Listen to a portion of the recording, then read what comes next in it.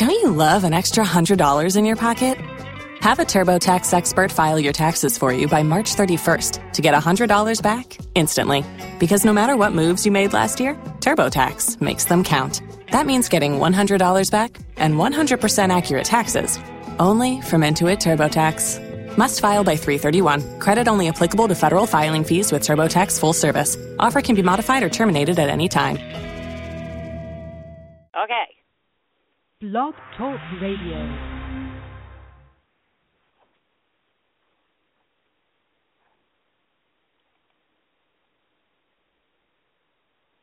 Oh.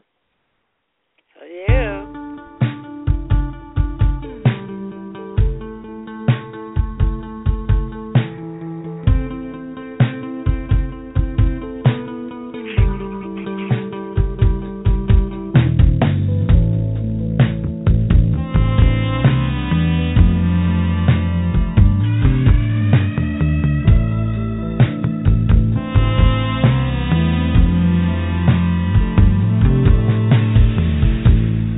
Up here, I'm in heaven. I've got scars that can't be seen. I've got drama, can't be stolen. Everybody knows me now.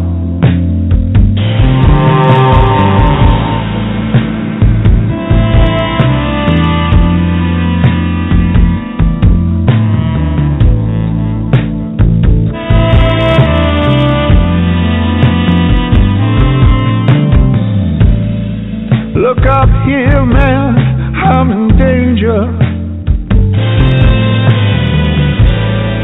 I've got nothing left to lose. I'm so high it makes my brain whirl. Drop my cell phone down below.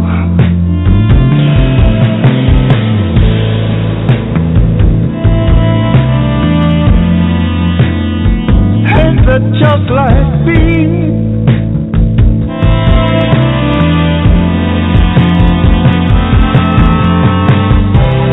By the time I got to New York, I was living like a king.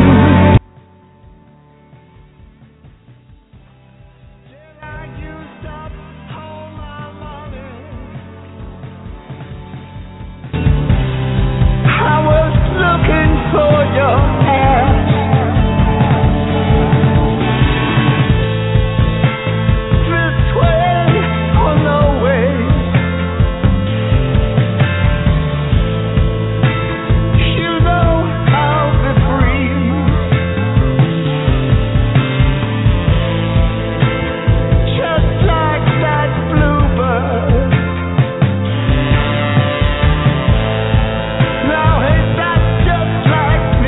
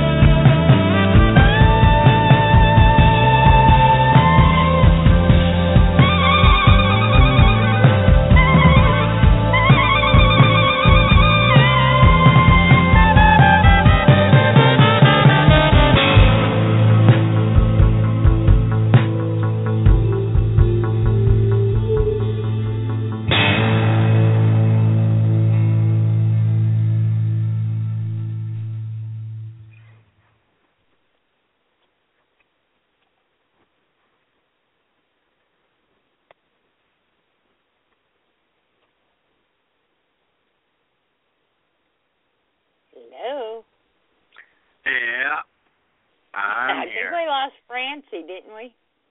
Francie. No, I was on mute again. I was on mute again. I was on mute again. I was going to say, hey, everyone, welcome to a special episode here on Francie and Friends. I do believe that we have Mr. Joe, Joe, on the air. Yeah, I'm here. Yeah, I know we got Donna Valet. I came up with that off the spur of the moment. Donna Valet. There you go. That works. Okay, something works. And I bet we got 714. I bet that this is Brett. Is it? Is it Brett? I believe we really got Brett too. Or is it Limericks? Oh, whoops, never mind. Brett, Limericks. I'm the guy sitting in the chair with his hair being blown back. Thank you, Joe, for the reference. Oh, you're welcome. Yeah, so, hey, everyone, welcome to the show. We are expecting a couple other callers. We will hopefully get to them. There's one special caller I'm hoping to get to. I'm not going to say the name just in case they're not able to call in, and I don't want, to make any promises. But here's the thing. Not this Sunday night, but next Sunday night, we've got a special guest. Do you know who it might be? Joe, don't... I do. I do. Yeah. And Brett I should don't. know.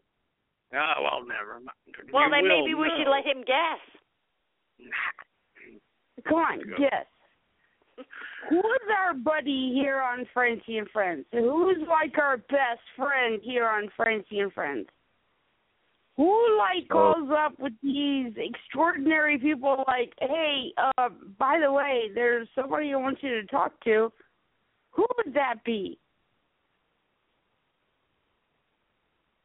Doom, doom, doom, doom, doom, doom, doom. Doom, doom, doom, doom, doom, it is David Madison, the writer and creator of Mr. Hush, and he's coming out with Mr. Hush 2. Awesome. David Madison. Yay! We love David.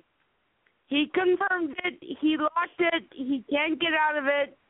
We conned him into doing this. Did I say condom? Yeah, we conned him into this. Francie, what did you have to do to get David Madison? I mean, come on. I mean, well, there's a lot of begging. Like, David, please come back. He's like, well, I'm a very busy man.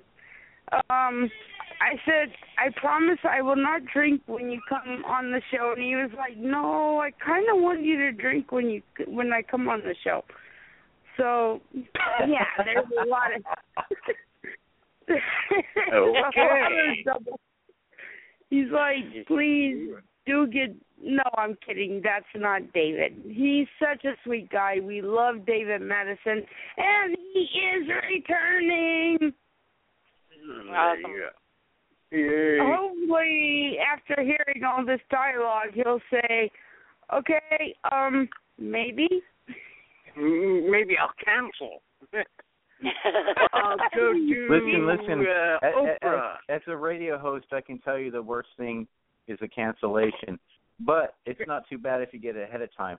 The worst thing is having a cancellation while you're waiting for your guest to call in 5 minutes before the show. Even if you don't get a cancellation notice, it just don't show up.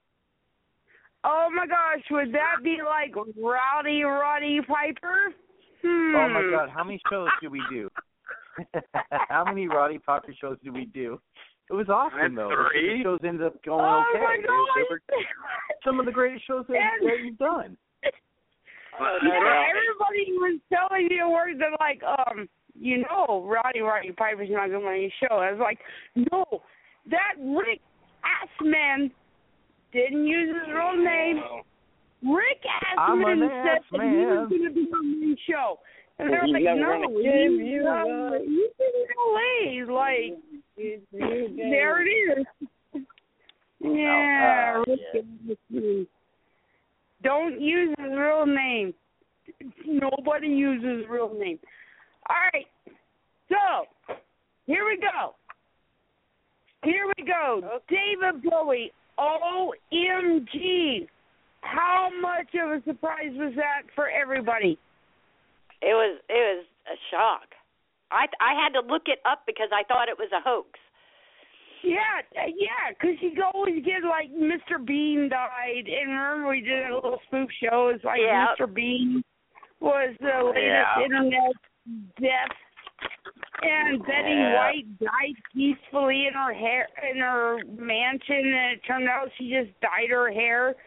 And then you're getting David died of cancer, and you're like, no, everyone died at some point in time, but not now. No.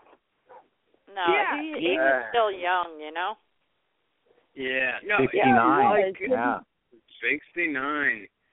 Yeah, it was a shock, I believe, to all of us, really, because this is a scary thing. My next door neighbor and I were talking about this the other day, about how morbid is that. It's like you release a brand new CD, and it comes out a couple days before your death, you know? Yeah. Well, he was diagnosed 18 months ago. That was pretty quick. Yeah, and what he wanted to do was to get this album out before he died. He wanted this out. And he wanted to do it for his fans. Exactly. And cancer is, well, let's face it, it's not an easy death. Like, you're not going to be like, oh, okay, I got cancer. I'm going to fall asleep in my sleep. No, it is a very painful death. And he suffered all that. I mean, he was like, okay, I got cancer. I'm going to die in 18 months. I've got to release my last album as a gift to the world. And that's what he called it. And in fact, I think it's really cool that if you go on YouTube, you can listen to the whole album. He's not asking for money. It's released on YouTube. Like, here's the album. You know? Oh, we got a caller. Okay. Caller, incoming caller. What do we got? 704. I believe this might be John Link. Can you hear me? Yes, we can hear you. I'm sorry, I'm not John Link. I'm actually Fabian Starr. Welcome, Fabian. I got a notice that you guys were having a show, and I don't know, I'm just kind of like going through my own personal grief, like with everybody on the planet right now, and I thought, you know what, I want to listen to some people share, and that's how we heal. Yeah, it is. Exactly. And we're not here to, like, you can stay with us. You can stay with Fabian, right? Yeah. Yeah. Stay with us the whole show, and please cut in whenever you want to. We're not here to, like, say goodbye to David Bowie. We're not here to say goodbye. We're here to celebrate his life. That's right. He has so many people in his career. I mean, I was listening to a show on Sirius Radio earlier today, and they brought up a very interesting topic. They said, did David Bowie affect mostly Caucasian people? Was his reach just with Caucasian? And I'd like to say no, because I'm Hispanic, and there are people in Japan, there are people in France, there are people around the world that he touched. It's a global energy. He was a global force. You know what, Mr. Fabian, that's an interesting point you bring up. I mean, none of us ever look at, any kind of racial aspects of something, but it is a good thing you bring up is how many people that David Bowie touched with his music and the things that he had done, and it spans all races and all countries and all languages. One of the biggest things that, David Bowie has always done, and we've always recognized it even way before his death, with the how prolific he was in the genres that he explored. The type of music that he wrote and sang and performed. There was nothing that was untouchable to him as far as experimenting. I think the greatest legacy that David Bowie could leave was one that anybody of artistic nature that wants to reach out to other people can do so in many different ways. In music, he personified so many different genres in his lifetime. There was nothing that he wasn't afraid to do, and that's a good testament to how we all should, just look at our lives. Is there anything that we're afraid to do? It shouldn't be. That's right. And it's inspirational, I'm sure a lot of us here are artists in our own rights, and we were all touched by his genius. Maybe that shows up in our artwork. I'm not very familiar with who here is an artist or not, but I'm curious to know who here actually has been inspired as an artist to follow him. I would say all of us and all of us. We're all artists in our own rights, and we all have been influenced. Cool. No, good. Yes, it is. What? Don or Francie? What? I heard. I'm here. I thought I heard someone talk.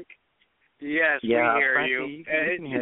Okay. I was going to say, for instance, we had G. Tom Mack, who has been on our show.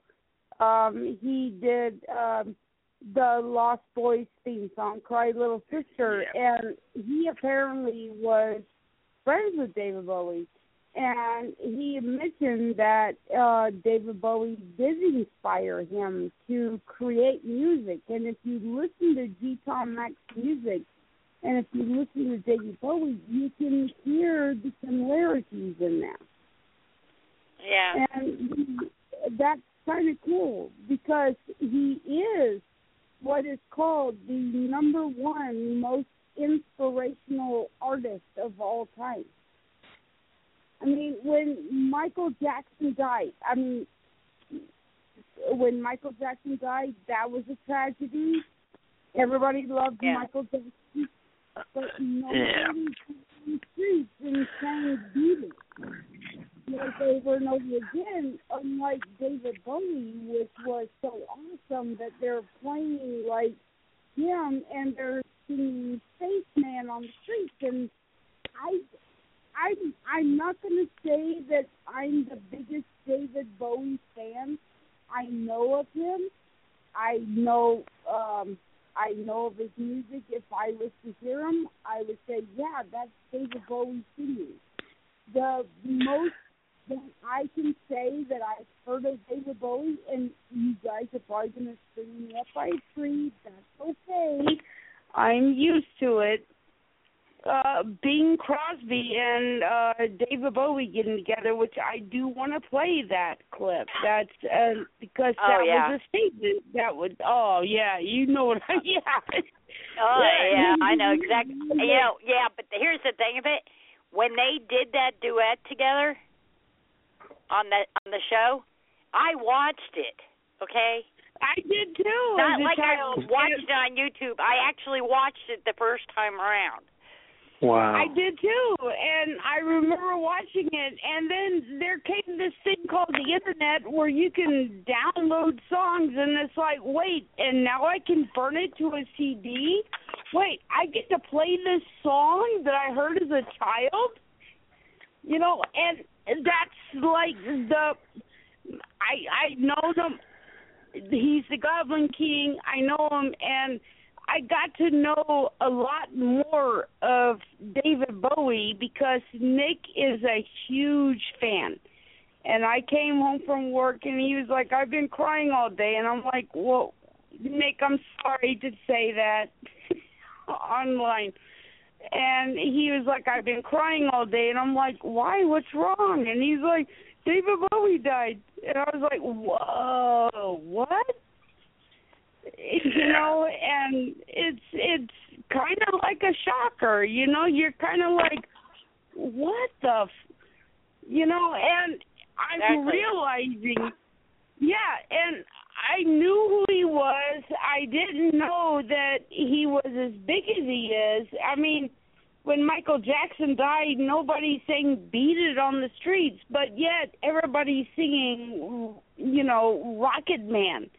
And there's film projectors of him on the streets, and Obama even laid flowers at his memorial. And I'm beginning to realize. I mean, I knew who he was.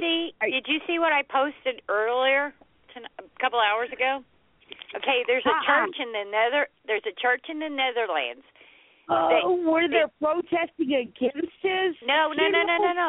No, the church in Netherlands played Space Oddity for a tribute to David Bowie, but they did it with the church bells. Oh, no I saw that way. online, yeah. Yeah, it was awesome, it's dude. awesome. It's awesome. Yeah, and did you see that church that is, like, ganging up against his funeral and little girls putting on war paint to, like, protest against him? And I'm like, really? That's why? That's because people are asswipes. They have no common sense anymore. That's society today. And Faye, right? May I say something? Hold on. I think that's I'm sorry. I think that's a perfect example of why we need to leave art and music in schools instead of taking them out of schools. Yeah, exactly. I agree. Come on. It's you're kind of like shaking your head and saying, really? What? I mean, why would, like, come on. I think Fabian brings America up a good point. Hold on. Go ahead, Brett. I think Fabian here brings up a good point when we talk about art and music in schools, how they've been getting rid of those programs. It has been proven over the last 20 years that the arts programs help with the scholastic programs, especially with mathematics and science, because it exercises more of the brain. When we get rid of those programs in schools and just focus on the logical thinking and get rid of artistic development, it does create a serious rift between the logical thinking and the artistic. They are both resilient and dependent on each other. In order for a child's brain to develop a good sense of logical thinking, they must also have the ability to express themselves artistically. This has been proven. That is very important, and that's all I have to say about that, really. Thank you, Fabian, for that point. Well, bravo to you. I mean, like the lady was saying, these young kids were in protest. Had they been taught effectively who our icons are in music and theater and arts, they would be on their knees, like all of us, thanking David's gift to humanity instead of putting it under the rug. We also must understand that, we're all involved in the arts in some way or another, and we all understand that it's very important for the development of young adults and old adults like myself and most of us on the show here. Without an artistic outlet. Who are you calling old?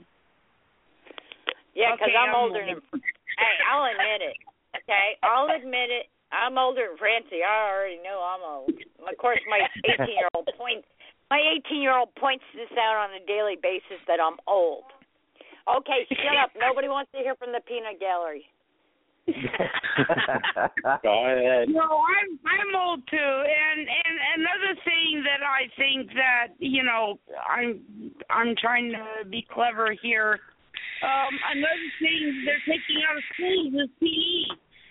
My nieces. I grew up in gym. I was an athlete. I was a jock. Okay, I was starting point guard and I was starting left field in my high school team, and I'm asking my nieces as they're getting pudgier, and I'm like, oh, what did you do? They're like, science, and I'm like, did you run? There's no recess, and there's no gym either in schools. They're all consumed with the whole point of education in the United States is no longer about a well-rounded individual. It's more about what the school can gain from scores on state-run or federal-run tests. Yeah, so, exactly. I mean, that's a whole other ball of wax Different ball that of wax. we don't want to get into. Yeah, that's just another crazy thing. Yeah, all right. Of course, about David Bowie.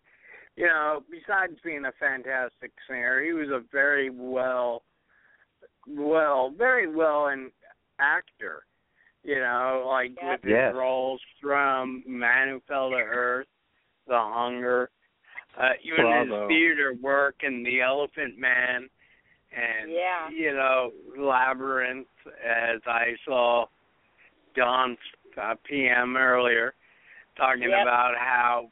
Okay, no I one don't care can what play anybody Big Goblin says. King. He made. I mean, that was one hot Goblin King. Okay. There you go. Yeah, I have to agree with that one. Gobble, okay. My daughter was a teenager, and we were watching it again for I don't know how many times, and I made a comment about going, damn, that's hot. And she goes, gross, Mom, you're old. I said, what? You think she's young? Oh, yeah. His beauty was his androgyny. Yeah, his androgynous nature was what made him very appealing and very beautiful, is that he could play a woman, he could play a man, he had that androgynous face, and, that's what I always can think of. When I see him, I think, what a beautiful face, what a beautiful man. But at the same time, it's like he was able to transition that energy through the music and through the screen, like you said. Yes. Oh, yeah. Oh, we got a little clip here. It's 1 minute and 2 seconds of David Bowie talking about his sexuality. Let's go to the tape. All right, here we go. Do you mind talking about your sexuality? Sorry, why? Because what was the deal there? You were gay for a while, and then you were not gay. I was just happy. But were you bisexual? Were you pansexual? Were you trisexual? Oh yeah, bisexual, drugs. Oh, I have. I said I was bisexual. That's enough. You've admitted that you're bisexual. Oh yeah, bisexual, drugs. I said many years ago that I was a bisexual. You've admitted that you're bisexual. Oh yeah, bisexual, drugs. Do you mind talking about your sexuality? Then you were not gay. I was just happy. Oh, I have. I said I was bisexual. That's enough. I said many years ago that I was a bisexual. Who are the best kissers, men or women? Why ask me? Do they kiss differently? There are a lot of doctors who can actually help you with this.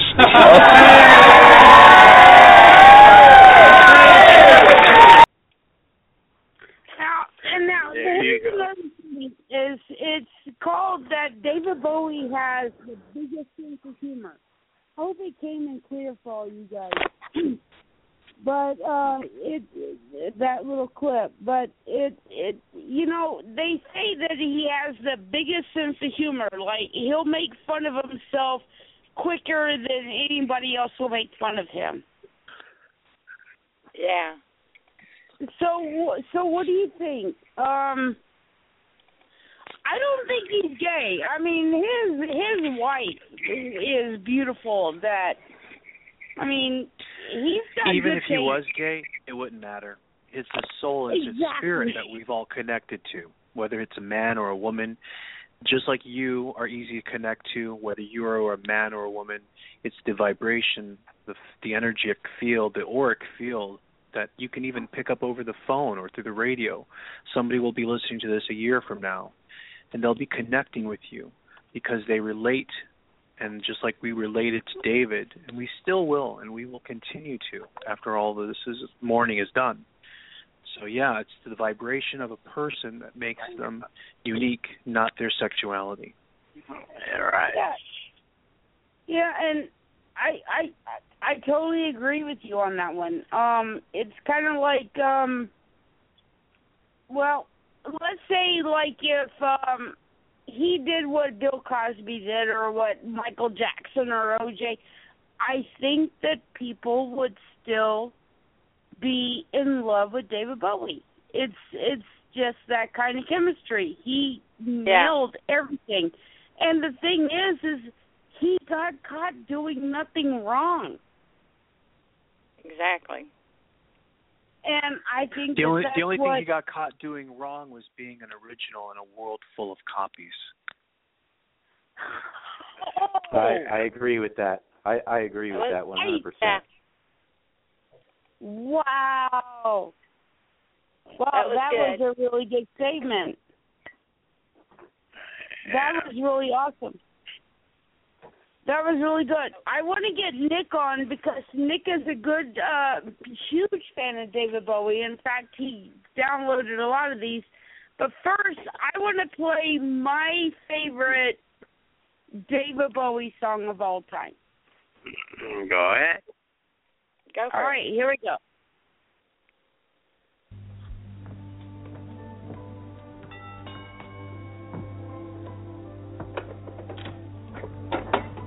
Hello. You the new butler? Well, it's been a long time since I've been the new anything. What's happened to Hudson? I guess he's changing. Yeah, he does that a lot, doesn't he? I'm David Bowie. I live down the road. Oh. Sir Percival lets me use his piano when he's not around. He's not around, is he? I can honestly say I haven't seen him, but come on in. Come in. But come on in. Are you related to Sir Percival? Well, distantly, Oh, you're not the poor relation from America, right? Ha! Gee, news sure travels fast, doesn't it? I'm Bing. Oh, I'm pleased to meet you. You're the one that sings, right? Well, right or wrong, I sing either way. Oh, well, I sing too. Oh, good. What kind of singing? Well, mostly the contemporary stuff. Do you like modern music? Oh, I think it's marvelous. Some of it really fine. But tell me, you ever listen to any of the older fellas? Oh, yeah, sure. I like John Lennon and the other one with Harry Nilsson. Ooh, you go back that far, huh? Oh, yeah, I'm not as young as I look. None of us is these days. In fact, I've got a 6-year-old son, and he really gets excited around the Christmas holiday thing. Do you go in for any of the traditional things in the Bowie household Christmas time? Oh, yeah, most of them, really. Presents, tree, decorations, agents sliding down the chimney. What? I was just seeing if you're paying attention. Actually, our family do most of the things that other families do. We sing the same songs. Do you? I even have a go at White Christmas. You too, huh? And this one. This is my son's favourite. Do you know this one? Oh, I do indeed. It's a lovely thing.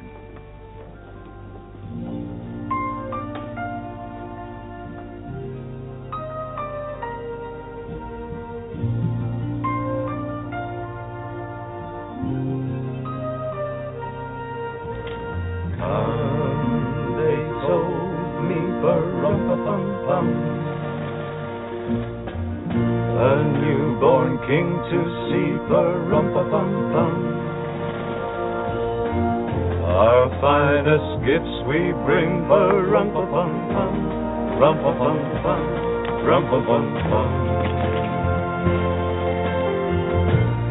Peace on earth, can it be? Years from now, perhaps we'll see. See the day of glory.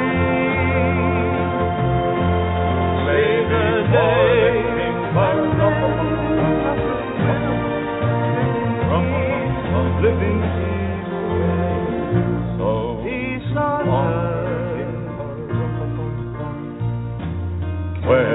come. Every child must be made aware. Every child must be made to care enough for his fellow man, to give all the love that he can. I pray my wish will come true. For my child and your child too. I'll see the day of glory. I play my day for him when men of goodwill live in peace again. Peace on earth. Can it be?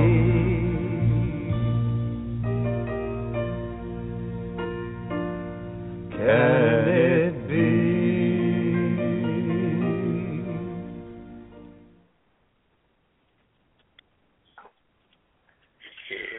Hey, everybody. Can you guys hear me? Yeah. For those who don't know, this is Nicholas Grabowski. I got a couple of things to say about David Bowie, more than a couple, but I'm going to let Francie, it's her show. I could go on and on. But, my introduction, those of you who know me and know my story know that I grew up basically in Protestant churches, a lot of Baptist churches, Pentecostal churches, and I even wanted to be a preacher at some point when I was around the time I was graduating high school, and I preached and stuff. And us church Christian, born again Christian types, we the more holier than thou of us, like I was, kind of listened to only Christian music, and pretty much said that everything else was of the world, no Satan and all that, and I gradually kind of evolved to, I still appreciate a lot of the music that I grew up with church, and a lot of the Christian rock and roll artists and stuff that sprung up from the early 80s and stuff that I really got into. Missed out, though, on other music as a consequence. So when I kind of broke away after I turned about 18, 19 or so, I had a lot of catching up to do. And that was around the time that Bowie's Never Let Me Down, Glass Spider tour started coming up, probably just a little bit before that. And I started getting really into him because of the music that he was coming out with at the time in the late 80s, mid 80s, late 80s. And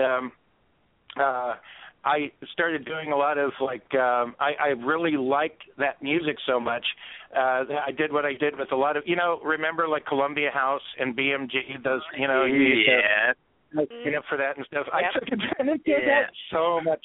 So I really did catch up. I didn't pay for most of the stuff that I got. I just kept putting accounts in other names and getting more CDs and things. But at one point it was if I liked one thing, I would try to get all the back catalog of stuff, and Bowie stuff and Alice Cooper stuff I was uniquely interested in. And I think even to this day, too, there's been a holy trinity for me of musicians that I like first and foremost above anybody else. And it's David Bowie, Alice Cooper, and Meatloaf. And oh yeah, definitely. And it's really weird catching up on Bowie back then, and listening to the stuff like Ziggy Stardust, which became one of my all-time favorite albums, and that and Diamond Dogs. They're just overwhelming to me. I played them. I used to play them and play them and play them and play them. And, what's interesting is meeting Francie and stuff, and throughout our relationship, I've tortured her with David Bowie. I would like, especially recently, the last couple of years or so, especially like since we got our Roku box and we could put YouTube up on our TV and we could just like watch videos and things.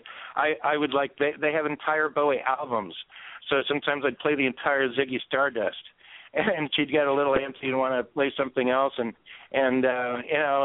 we'd kind of go a little back and forth. She never quite got into it. And then David Bowie died, and now she's like really into David Bowie. I got her to actually listen. So I think it's because everybody around her all of a sudden is like overwhelmed with David Bowie, and she wants to. She's interested now, and she wants to find out more. So we had like the last couple of days or so, just nothing but David Bowie. I mean, me personally, because since my introduction to David Bowie and from then, he's been one of my all-time favorites. I got a little bit overwhelmed, and I don't do that with celebrity deaths.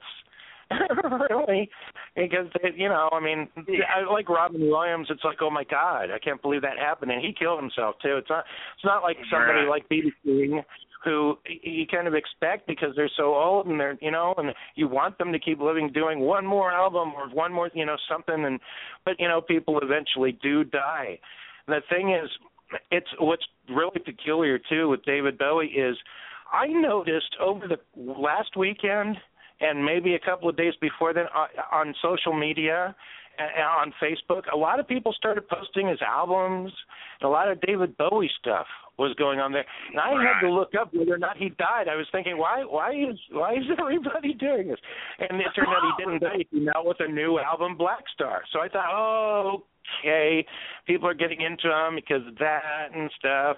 Then I started poking around about what David Bowie's been doing lately and everything. And then all of a sudden Monday night, I'm on Facebook, and then somebody, I forgot who, posts a message.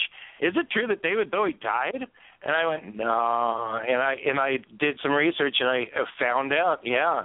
I forgot who said it first. It wasn't. It wasn't me. No, the one that the news article I came across. So it was overwhelming. It was overwhelming that he was alive the day before and he was dead the next day. He just came out with a new album on his birthday, and then I started poking around more and stuff, trying to figure out what he died from, this and that and stuff. And it's just. It turned out, and the other day when Francie said I was crying, I was kind of crying for David Bowie's loss, but it just really hit me that he did this whole album knowing that he was going to die, and only a handful of people knew that he was dying. And it turned out that it was going to be a message and after his death. And it's just. And then I saw the new stuff from Black Star, the videos, and it's like it's really unlike any other person's death. It's really surreal to find out that they knew about it. They were trying to make this their swan song kind of thing before they go, and there's messages inside of it about death and how he was feeling all about it and stuff. And he, imagine that. And I really want to see David Bowie's that new stage play, Lazarus. And I found out that he had his last appearance on stage last December, taking a bow when they did Lazarus, the whole production for the first time. I think it was an opening night or something, and he was there and he got to see his own play. For the first time, and he took a bow with everybody on stage. They said that he was too tired to attend the after party, but he actually got to see that. And then, they say now in the articles, if you read enough of them, that was pretty much his final bow. Just imagine I'd imagine that in a biopic of him for something like that. But it's overwhelming. It really is, and it really touched me deeply. I think maybe I would have been sad. I know I would have been sad. I would have but I would have taken it not as hard if it wasn't for all the stuff about how he died and how he was preparing for it with his last album and stuff. It's weird. I think that for me that's the main thing for me that like you said, Nick, it just that he and his close family and very few people knew that he was fighting this battle, and the fact that he recorded the album Black Star specifically to give his fans the kind of closure that he wanted them to have. That shows how much he appreciates his fan. And now when we're dealing with the aftermath of it and we're listening to Black Star, we're hearing what he wanted to tell us while he was going through that process. It's very intimate and it's very moving.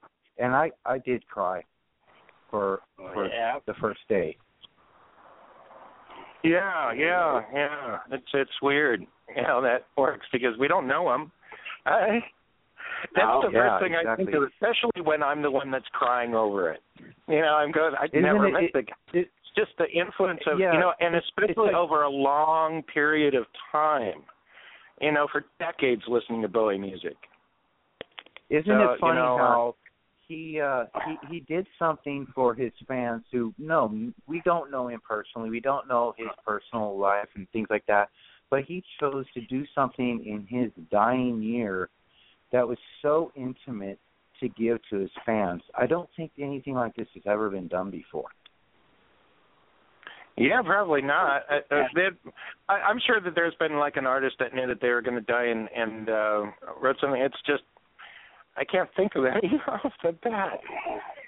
I can't think of any either. I can't think of any artist that has given so much, that continued to give, even though it was like his dying wish. It was his last effort, and he did it for all the people that love him. The people that he doesn't even know and don't know him. It's so intimate.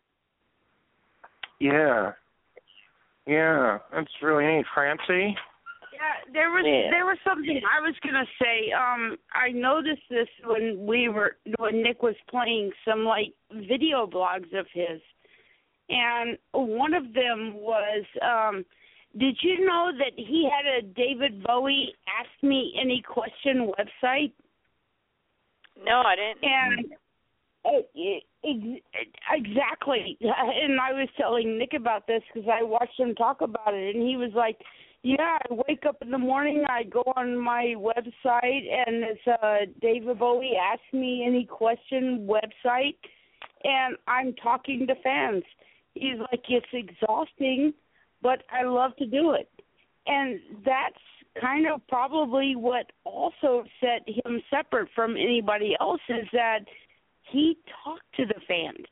He had a website to where he was talking to his fans personally. Like on the website, he's like, hey, David, what are you doing with this? And he's like, okay, well, that was not an operator who was hired by David Bowie. That was David Bowie answering all those questions. So that's an incredible really cool thing. I mean, it shows his dedication to the people that made him who he was, his fans. Yeah, exactly. He knew where he came from. And he never forgot, and he always appreciated it, and he was always a man that understood why he was where he was at, because of the people that loved the music that he created. And that's you can't ask any more of an artist than that, to have that kind of appreciation and not be in tune and not lose sight of why he did everything that he did in the first place, which was these people like this, and I'm doing it. I'm doing what I like, but I know that people enjoy it. He never lost sight of that. Yeah. Yeah, exactly. Francie, did you know? All right, did you realize that his name was David Jones? Yeah, and he had to change it. Did you know his friends friends used to call him Davy, so henceforth he needed to change his name.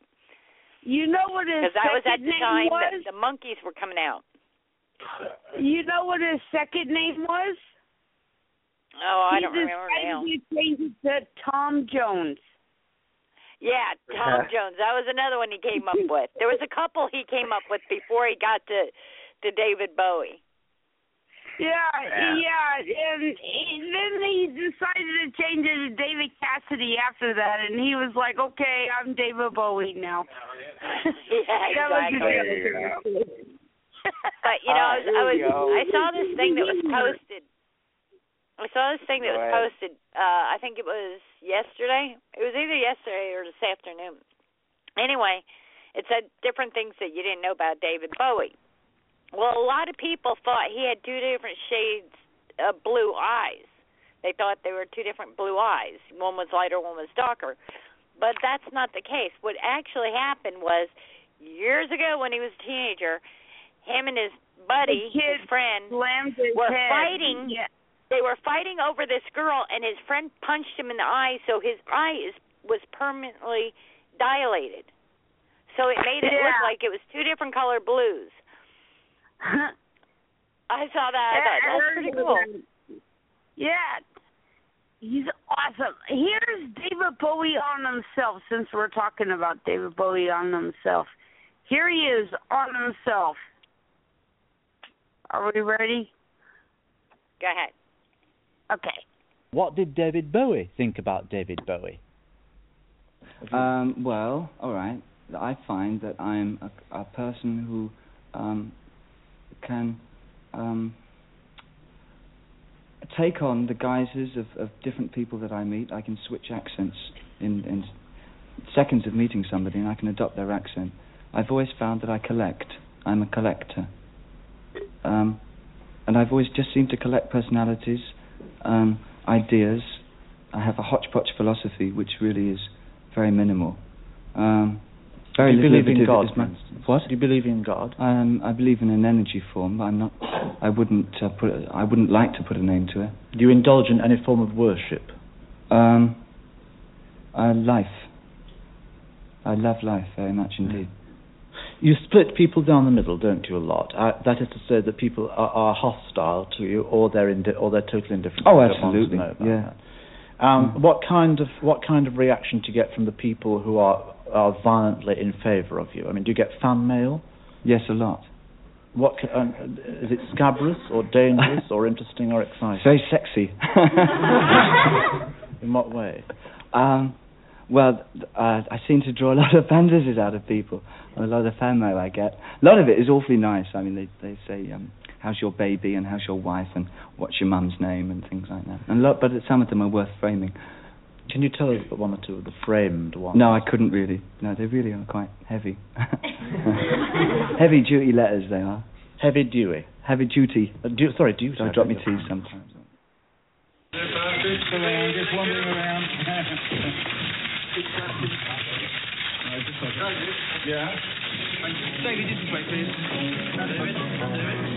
More and more I look at the stuff that I've done, I'm finding the mistakes a lot more interesting than the intentions. But with every movie that I've made, the process has always been very enjoyable. The end result is the end result, and it's there, and that's that. And one doesn't have regrets or any other feelings about it. For me, film is something that I just find, any piece of crap, I can find something good in it. Me too. I like adverts. I think they're really exciting. I just love film. It's terrific stuff. What do you have to say in a script for you to get to think that is a script? A purpose to the story, a purpose that really is the substance of the character, something that draws some either positive or unusual conclusion, not just something that's just geared to keeping the eyes glued to the screen just for the sake of keeping them glued to the screen. And for me as an actor, it has to be a character with substance, or at least the potential for having substance. Are there any ideas you've got of a character that you'd like to play? No, it only happens when I see them written. A substantial change in me, I guess, is that I'm looking much more to my own life. And the experiences that I have had has been quite as justifiable content and input for the work that I do. Yeah. You did Elephant Man on the stage. Yeah. And it was live every night, obviously. Sometimes. Do you think that helped your credibility and your ability in acting? No doubt. Doing that thing? Yeah, no doubt about it. It was really the first chance I had to have some kind of platform to suggest that it was possible that I could do a pretty good interpretation of a character, other than in just a musical context. Do you think you might now get into then producing and directing or something? I do have those ambitions. I'd like to seriously get into something next year in a short format. I think having done a lot of the promo rock videos, I think the jump from even 4 minutes to 30 minutes is a big one to make. But I'd like to try that next year and see what kind of mess I make of it. But I think it's possible now with the advent of cable television, especially in the States, that there's a marvellous arena for up-and-coming film directors to try and work within reasonable budgets and produce good ideas and good, valuable shorts. What used to be shorts, you know. Thank you for goodbye and all the boys in the band, David, everybody. I think it's kind of cool because what every talk show host, like from Conan O'Brien to Jimmy Kimmel now and Jay Leno, they all said he was so funny. He made fun of himself, and that is what made him so lovable. But when you see him perform, you're thinking, oh, he's such a serious guy. But the people that knew him best, like Jimmy Kimmel, was like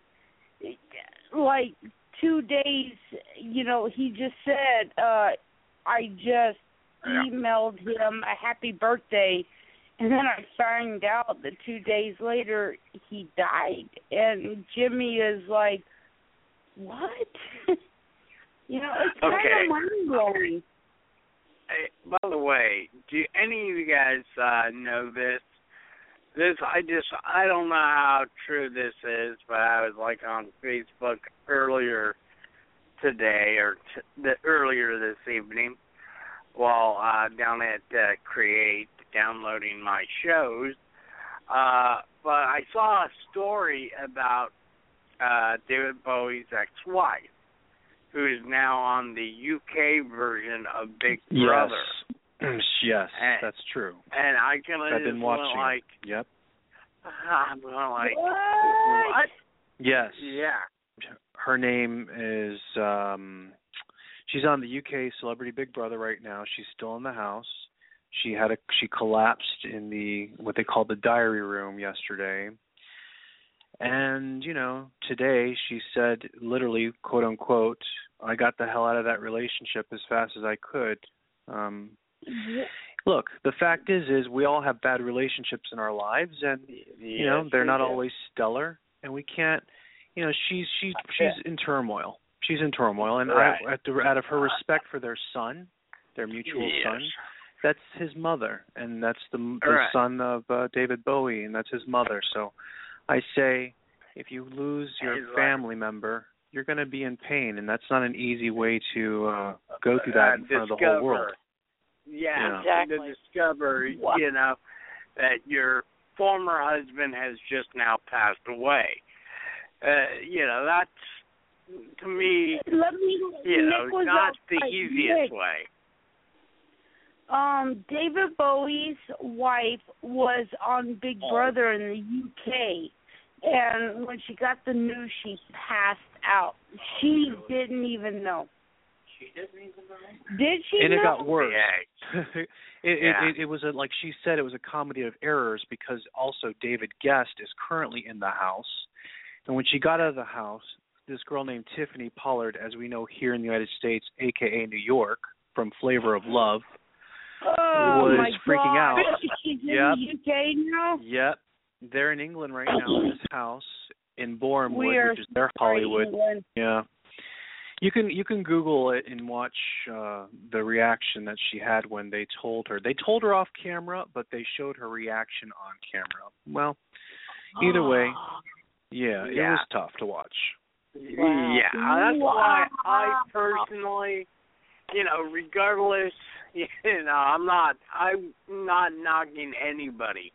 It's just like, hey, it's like, it would be kind of odd just to, being on TV and all of a sudden finding out, like your best friend just died. Oh my gosh, if I just found out that Nick died, I would totally go into a total panic. Like, wow. Yeah, no kidding. But like, to me, even if Flynn or Don died, I'd be like, what the fuck? I'd be in a total outrage. I don't want to put us into PG-13 right now. Oh, wait, we are rated PG-13. What the fuck? Yeah, really.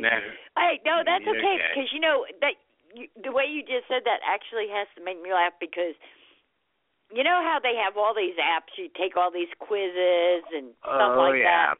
Okay. Well, they had this one it would show your headstone and what you died from, okay? Well, I didn't think nothing about it because, I kind of have a work sense of humor sometimes anyway. And my headstone that said what year I died, that I die of a heart attack. Well, one of my friends didn't pay attention to the year or what it was and panicked until she saw me on Facebook because she thought I actually had a heart attack and died. Well, hey. I thought it was funny, but, like I said. Yeah, it's like, as I said, it's some people are morbidly funny and some people are like, wait a minute, did I just read that Joe Flynn just blew himself up? And yeah, right? We all know what Francie keeps reminding me of anyway. She keeps telling me what a dark side I have. No, my dark side, once again. Yeah. Brad, are you still with us? I am here, yes. Oh, there you go. I've been listening. Really, just ask Francis. I'm learning so many more things about his death. And Nick said, Nick, what did you want to hear? Nick said, please play his song. Oh. Okay. All right. Should we play Life on Mars? Sure. Bravo. Go for it. Nick, where is it? I'm looking for it. Francie has to go through Nick's archives because Nick's a David Bowie fan. I do. Yeah, really. Brett and Joe, you guys have seen my switchboard. There's, how about Hero? Okay. There we go. How about Hero? Any song we can be heroes. Any song, yeah. This is a great song.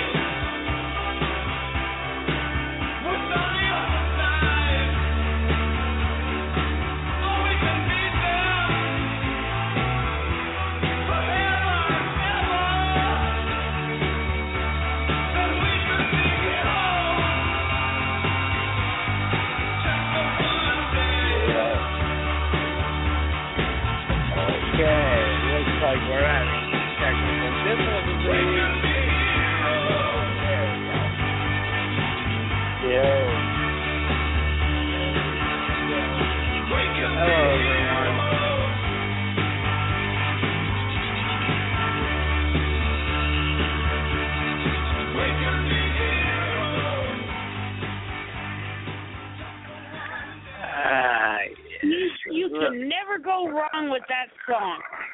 No, you never do that. Very good. Great song. It's very powerful. Yeah, it is. Or Magic Dance from Labyrinth. Sun, Wallflowers, right? Yeah, the Wallflowers redid that song. See, now you can't go wrong with Magic Dance either from Labyrinth. That's pretty awesome. That's like my favorite one in the whole movie. I'm going to you guys are gonna hang me up at the cross. I didn't see Labyrinth. The only part I seen in Labyrinth was when he danced with the baby. And, that's Magic Dance. Okay, yeah, great song. And the fart break. Yeah. We do have a caller. We got a caller. Okay. All right. Are we ready? 212, you're live. Hello? Hello. Hey, guys, how are you? Hey. We're doing great. How are you doing?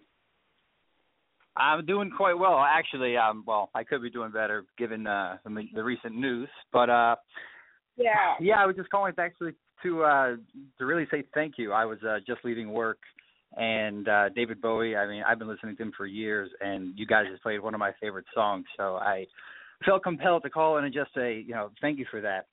You're welcome. And yeah, so you're I welcome. remember. Like Joe said, you're welcome. Would that be Heroes? I'm sorry? What song was it? We Could Be Heroes. Yeah, there we go. I just wanted to... Let me ask you, have you heard any songs from his Black Star album yet? You know what? I have to be honest. When it comes to all types of music, I'm a traditionalist at heart. So it's hard for me to be honest, to kind of listen to the contemporary music, 2015, 16, compared to the music he made 10, 20 years ago. I mean, I hope, I've been told it's good. I hope it compares, because a lot of the artists that I listen to today, they just seem to fallen off and they don't really care about the art anymore, but he seemed to always be involved in the art until the very end. Oh, it's really good. It's really good. How fancy. As someone who has listened to the entire Black Star album over the last couple of weeks, well, it was released earlier last week, I can tell you that it holds true to everything that he has done, and it's a testament to his versatility. If you have any doubts, listen, I'm an old school guy too. But after listening to Black Star, I can tell you that you will enjoy it and you will appreciate it, and I suggest that you check it out. Okay. I'm sorry, go ahead. What's your name again, 212? I'm really sorry. I'm really bad with names. Oh, no, I don't think I introduced myself. My name's James. Hi, James. It's really nice to meet you, James. Can we play, James, do you have 3 minutes of time? Go for it. Okay. James, we would like, this is Without a Doubt, and Nick introduced me to the song. It's called Lazarus. It's on the Black Star album. Oh, Lazarus is one I was going to suggest. Wow. Yeah, Lazarus is huge. They want to hear it again. Man, that's good. Yeah. Go ahead. This is all right, James. This is without a doubt one of the most powerful songs that you could never hear, because of the fact that he sang it because he knows that he's dying. And here we go. Are you ready? Let's do it. James, this is from Black Star. Here we go.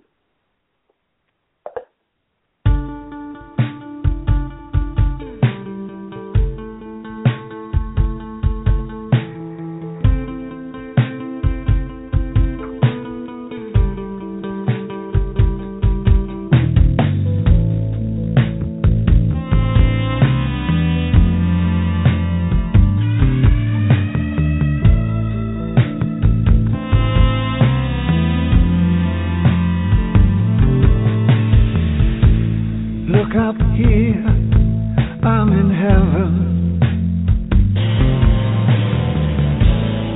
I've got scars that can't be seen. I've got drama, can't be stolen. Everybody knows me now.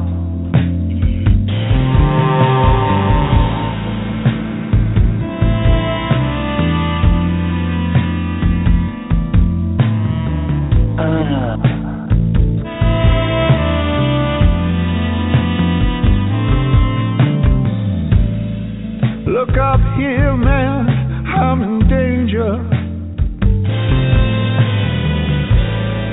I've got nothing left to lose. I'm so high it makes my brain whirl. Drop my cell phone down below.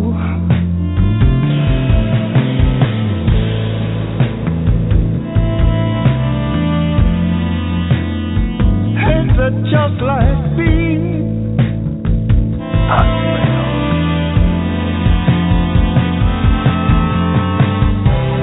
By the time I got to New York, I was living like a king. Then I used up all my money.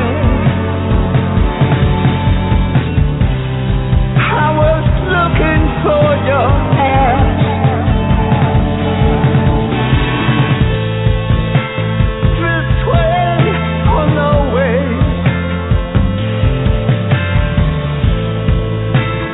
You know I'll be free.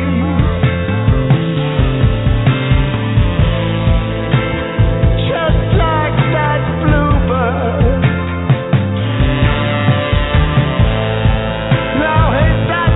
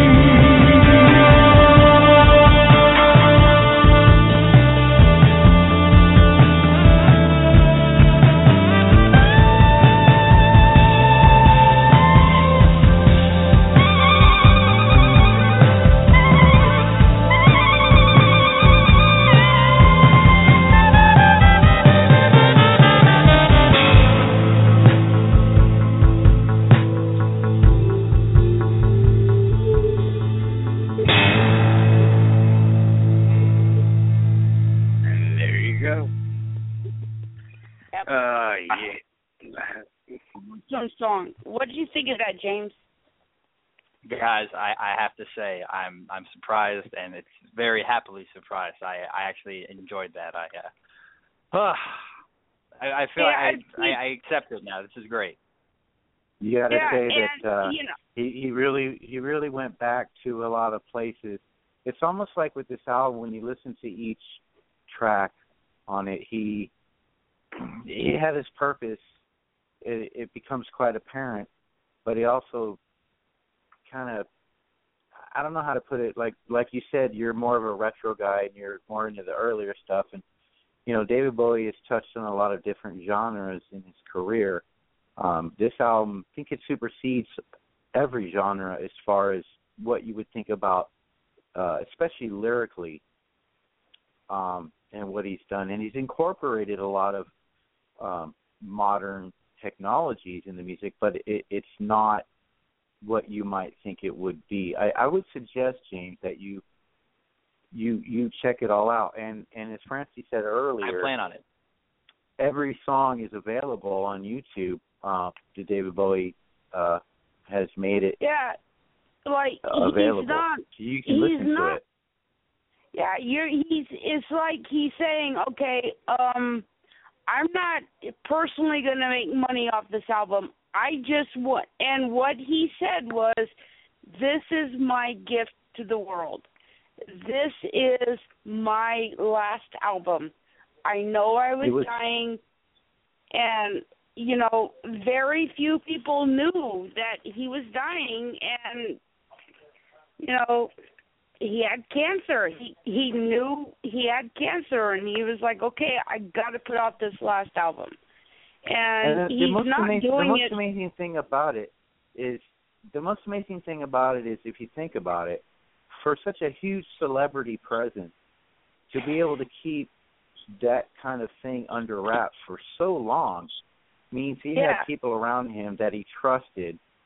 And, I mean, everybody, you know, any kind of reporters, and I mean, they would have jumped on if they had known. He was the type of man that was able to keep it under wraps and do what he wanted to do during that time, and just avoid all the publicity hoopla. And I mean, you got to respect David Bowie for being able to pull that off, to keep it all such a secret for so long, and be able to fight this battle in private with his loved ones and his family. I mean, that's hard to do in the society that we live in these days. You got to give him props for that.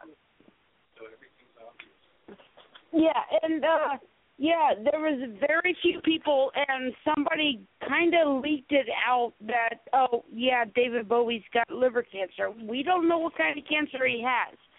Somebody he had liver cancer. Still don't know. Apparently, there was a statement, but I think it was on a page that had his wife on it, and they acknowledged that it was liver cancer. Yeah, because I was bragging to the guys at work, and I'm like, here's somebody that left a recording as R.I.P. to David Bowie. Are you ready? Okay. Mm-hmm. Folks, I just woke up and to the news like I usually do and heard that David Bowie died. Wasn't expecting that. Didn't know he had cancer.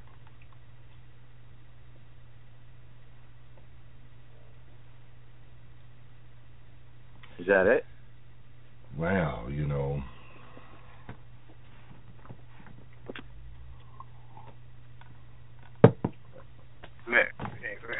Shit. He just put out that album that was, I don't have it yet, but now I can see where he was talking a bit in Lazarus, in a way saying goodbye.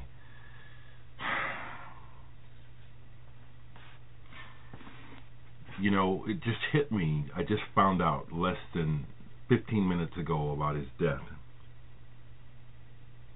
So this is no time to try to be profound.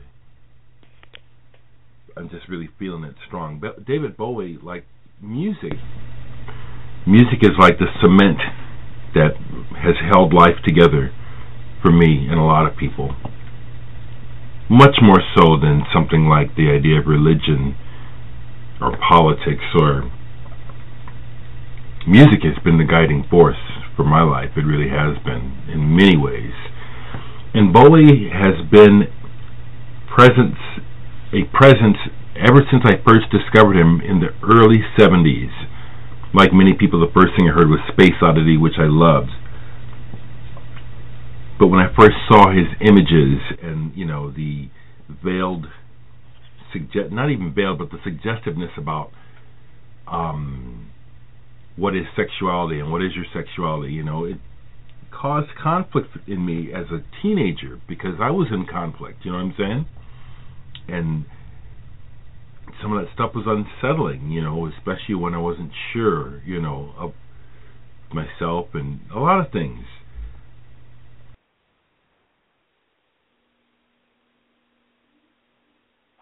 Yeah, so he touched a lot of people in so many different ways. Definitely. And, you know, Nick said he's running out right now, and he said, please play David Bowie's Deepest Secrets because Nick found them. Are you ready? Okay. All right, let me find them again. Hold on. All right, here we go. David Bowie's Biggest Secrets Ever. Tonight, we have a really famous music star who for some reason was willing to spill his guts for us on camera. This is some pretty dark, disturbing stuff. You might want to send the kids out of the room. Take a look. Bowie. Sometimes, when I'm at a McDonald's, I wait until nobody's looking, and then I stick my hand inside the straw dispenser and touch all the straws. I've reinvented my image so many times that I'm in denial that I was originally an overweight Korean woman. I was on tour in the United States back in '89, and we did a show in Cincinnati. During that show, I shouted out, "It's great to be in Cincinnati." That was a lie. Bowie. Bowie. In the original version of Space Oddity, I sang, "Ground control, I miss my mum. Ground control, I miss my mum." What can I say? I miss mum. You'd think that being a famous rock star, married to a supermodel, would be one of the greatest things in the world.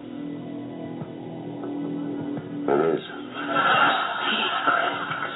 I don't know how many times someone has come up to me and said, "Hey, let's dance." I hate dancing. God, it's stupid. Bowie.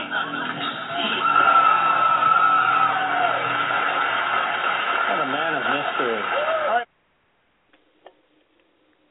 Yeah, so... That was good. That was good. It shows, I mean, everybody that, like, Jimmy Kimmel and everybody was like, oh, my gosh, he would send me, like, the funniest emails out of nowhere. And Jimmy Kimmel even said, I wished him a happy birthday 2 days ago. And now he's gone. You know, it's kind of sad to lose somebody. What do you guys think of all this? I mean, it's sad, you know. I mean, there's going to be a big loss with his death, you know, for a lot of people. Yeah, he's one of the biggest influential singers of all time. And the nice thing is his gift will keep on giving to us for generations, and then for children who are yet to be born. I hope and I pray. You know, when you go to Europe, I hear a lot when I'm in England, especially. I hear, "Why are Americans such this way? Why are they this way?" But the truth is, David chose to live in New York City. He chose to come to America because he felt most at home here, and this is where he died. He didn't die in London. That's a rumor. He died in New York. And that he came here to be home with his family. We are his family as well as the world, but he chose to be here with us. And I hope American children from here on out, they remember that when they hear his music in the future, because you know we're going to hear a lot of David Bowie music from here on out. Yeah. Oh, yeah. I mean, and I'm looking at, from what I've heard of Black Star, like I'm listening to the radio when I drive to work in the morning, my day job, and I'm wondering, because Nick introduced me to this Labyrinth song and all this, and I'm like, holy crap, this is like the most powerful. I mean, don't get me wrong, Adele, I love you, but David Bowie has gotten you beaten on with this song. It is, without a doubt, the most powerful song I've ever heard. And it's because you know what he's been going through, and you know he's dying. And he wanted this to be presented to the world to say, look, this is me. I'm exposing myself. And I think it's brilliant. He gave himself with this album to the people that he loved the most.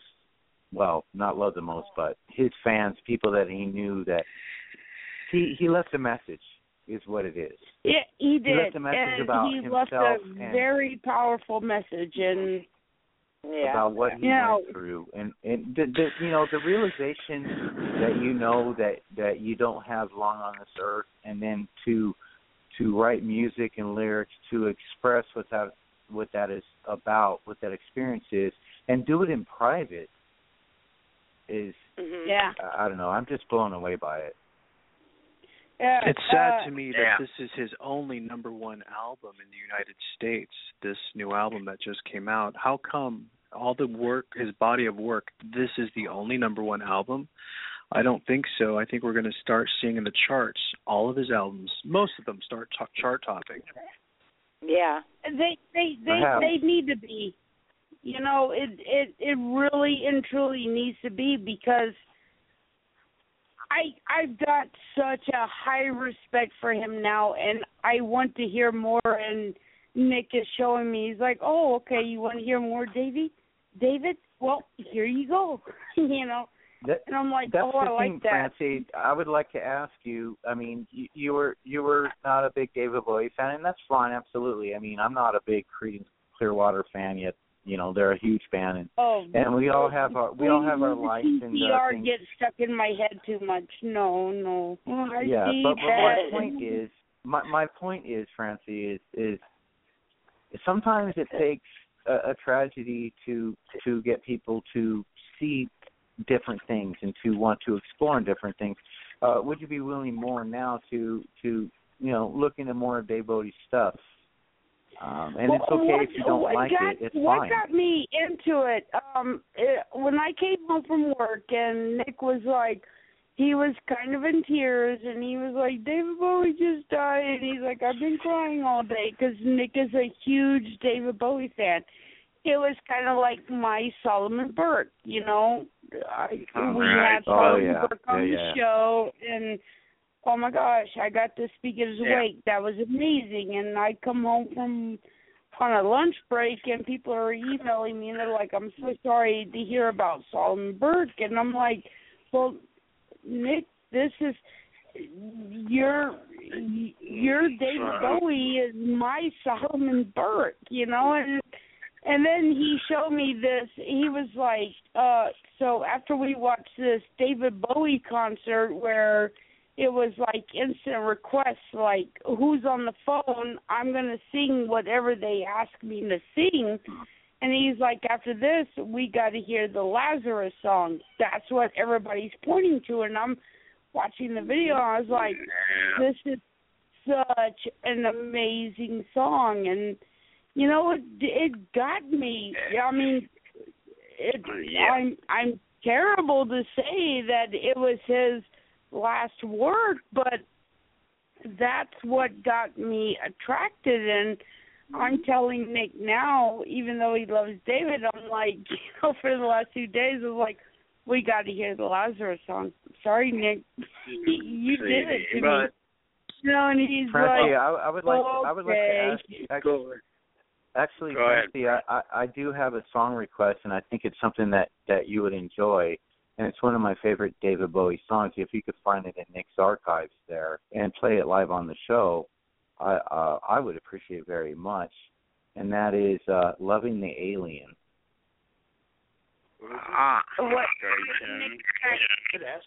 What is it again? Nick saying what?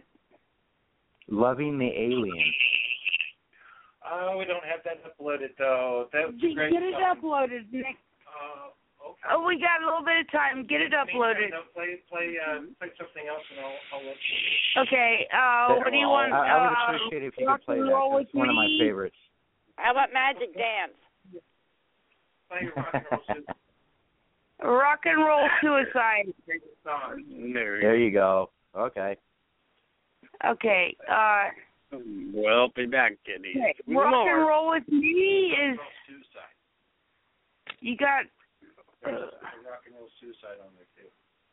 Great. On religion, on himself, on sexuality. Yeah, go down. Or no, up, I guess. There's a lot. There's Boo. Go under David Bowie for David Bowie. Yeah. Consummate professionals. Consummate. Yeah. Yes, wasn't Lazarus risen from the dead after 4 days in the Gospels? Rock and Roll. Okay, that's all I'm going to say about that. A lot more. You got Rock and Roll with. Going down. Okay. And then I got David dancing. Oh. Rock and Roll Suicide. Oh, there it is. You found it? Oh, here it is. Okay.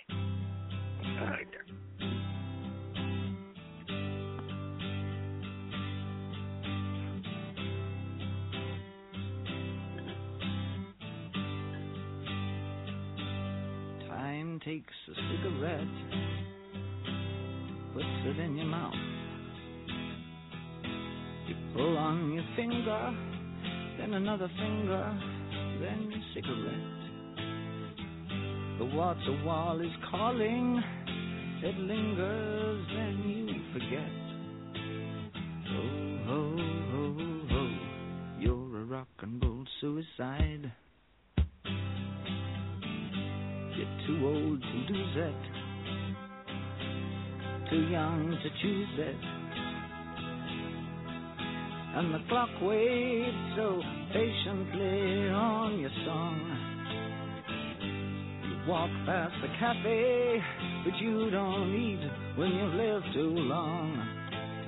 Oh no, no, no, you're a rock and roll suicide. Shit breaks the snarling as you stumble across the road. But the day breaks instead, so you hurry home. Don't let the sun blast your shadow. Don't let the milk float drive your mind. They're so natural, religiously unkind. Oh no, love, you're not alone. You're watching yourself, but you're too unfair. You've got to head on tangled up.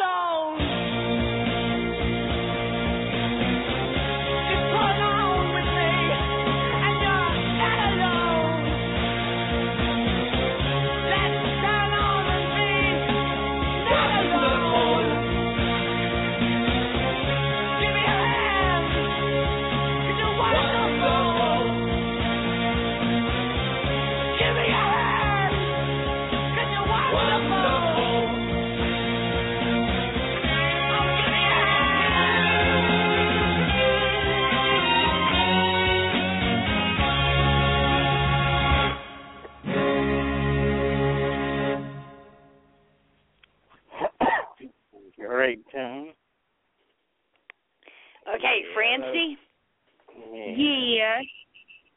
Your job this weekend is to go on Netflix and watch Labyrinth. I want a full report Monday morning. There we go. I will stalk you till I get it too. Would you like that in 500 words or less? Or yeah, that sounds about right. Is it a written report, or is it? Does she want to do a vocal report, record it? Oh, I think we should go for both. I think we should cover the spectrum. Verbal.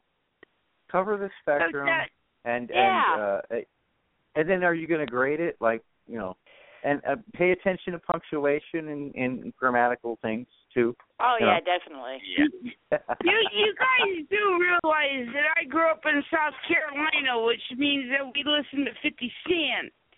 And I grew up in South Carolina. Francie? I grew up in Myrtle Beach. Where did you grow up? I'm What? sorry. My child was born in Texas. My youngest child was born in Texas, okay? I've got the southern draw thing down, okay?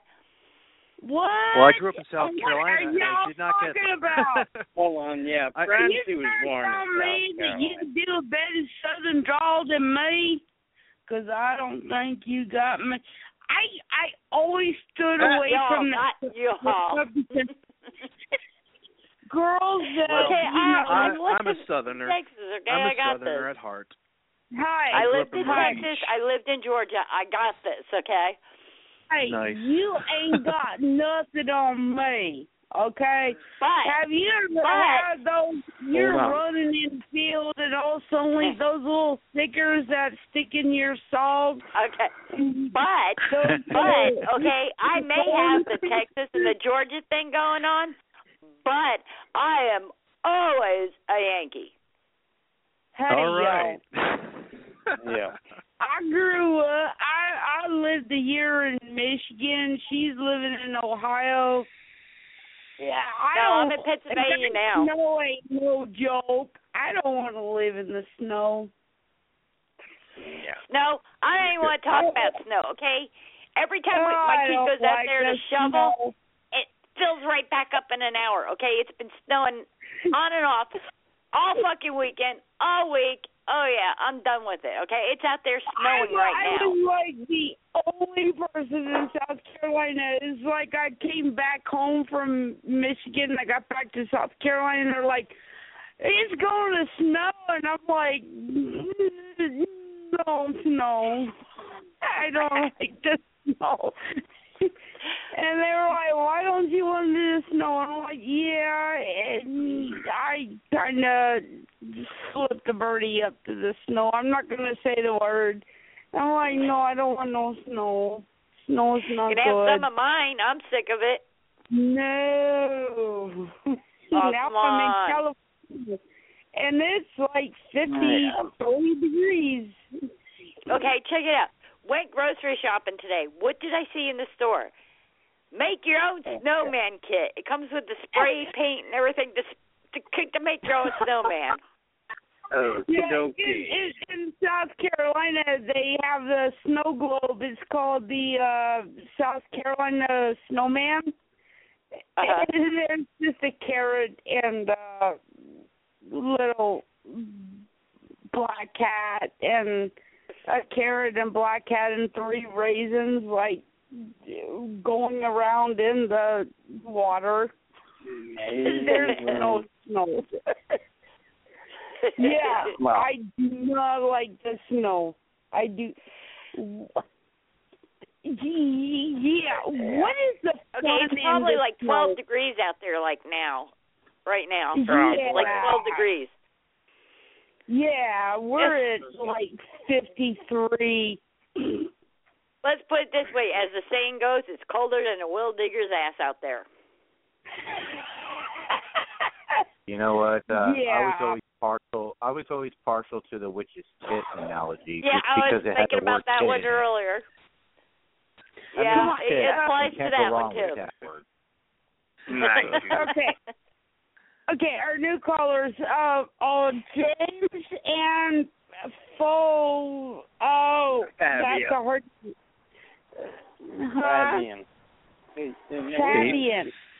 Fabian. What are your and he's been here with us since the beginning. This guy. Yeah, you asked me to stay, and I stayed. Like you asked me to. You did. Yeah, really. I've been here the whole time.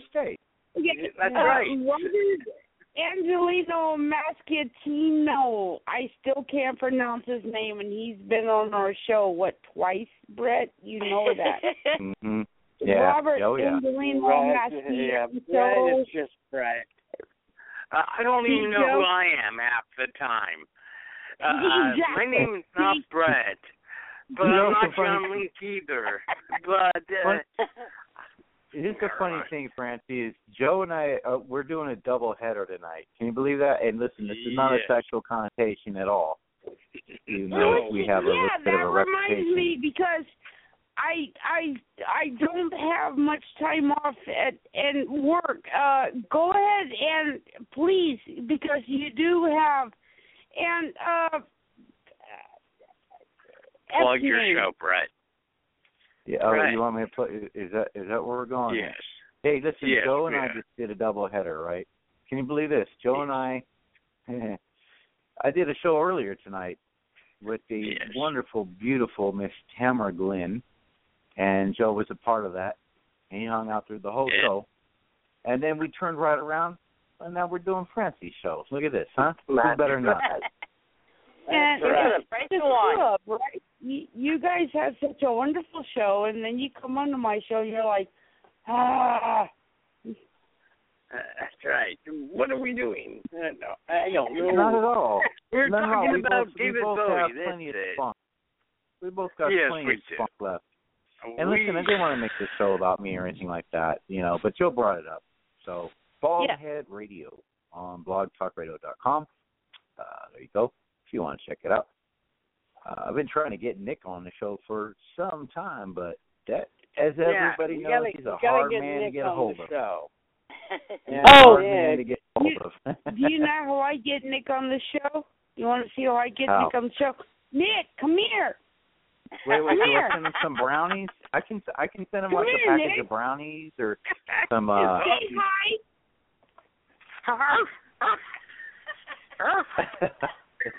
I didn't hear that. I'm back on the show. There you are. Before. We're talking about getting you on to Brett's show. Oh, Brett's show. Oh, cool. Yeah. Oh, Francie says that you've been trying to get me on the show for a long time. You got to hit me up more. You know what? You're a hard man to nail down. Actually, the only way that I could ever get a hold of you is through Francie's show. Oh, well, Facebook too. I see all the messages on Facebook. It's just I have a hard time usually responding on time because I get so many. I get so many emails, and I feel like I'm some kind of a celebrity of some sort because I get so many. You are a celebrity. I'm not really. Nick. I mean, you know, it's overwhelming. It's because a lot of them are people that, because of my publishing business and stuff, and there's so many things to do, and there's so many authors. I mean, there's new authors that are coming out this year, probably 20 alone this spring. So, you know, it's all that kind of thing. It's not like fans saying, you know, I want to get your attention. It's all business stuff mostly, but it's like overwhelming. What I'm trying to say, Nick, is like the only way I have to get a hold of you anymore, my old friend that I've known for many, many, many years, is to call in the Francie show because I know that eventually you'll be on any of her shows. Well, that is a way. Another thing is keep messaging me on Facebook once every 2 days, and then I'll eventually I'm not that hard. I didn't even want it to go this way at all as far as trying to get you on my show. That's not.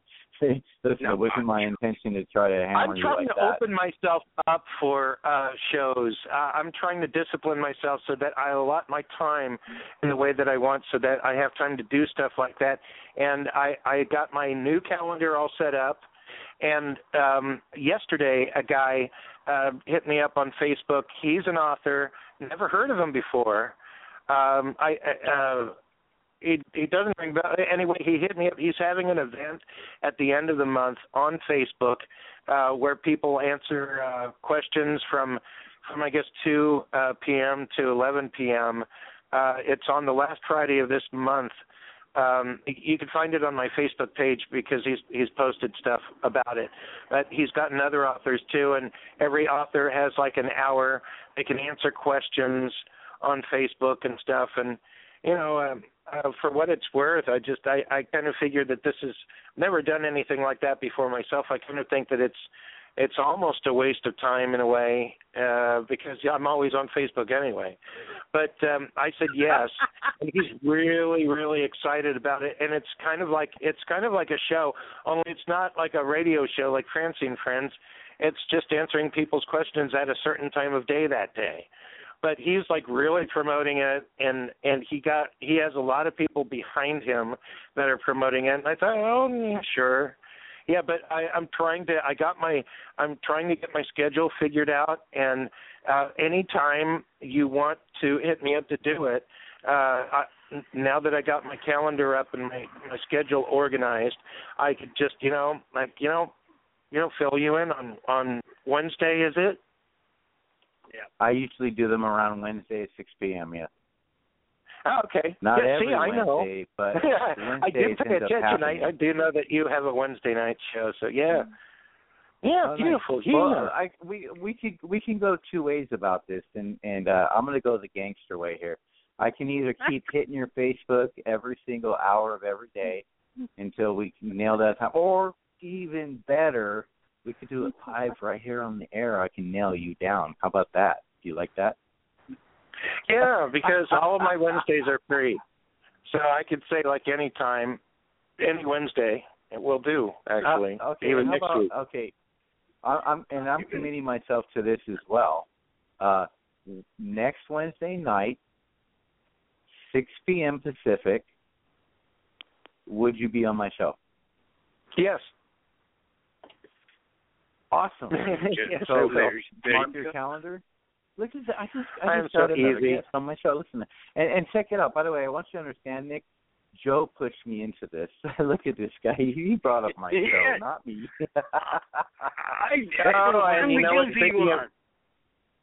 Speaking of Joe, too, Joe is doing like a retro interview on the Joe Flynn Show, from what I understand, coming up. I think it's this Friday night, and it's going to have me and Fred Weedy. Next Friday, not this Friday, next Friday. Oh, okay. It's basically, and I'll tell you this much, Nick, it's actually your interview with Priscilla at one of the conventions, and it's like I was telling the guys over at Create, I was looking at this tape and it was labeled the New York Comic Con, and I was thinking, who do I know out in New York that went to New York Comic Con?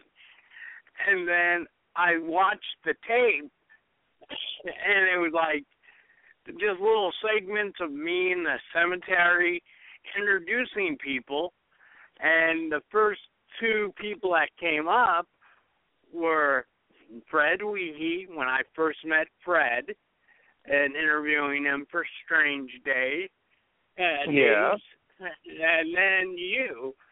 And so it's like about 5-6 minutes or so, and your interview with Priscilla, and then we put Ed Neal in there from WonderCon, and it's a pretty entertaining show.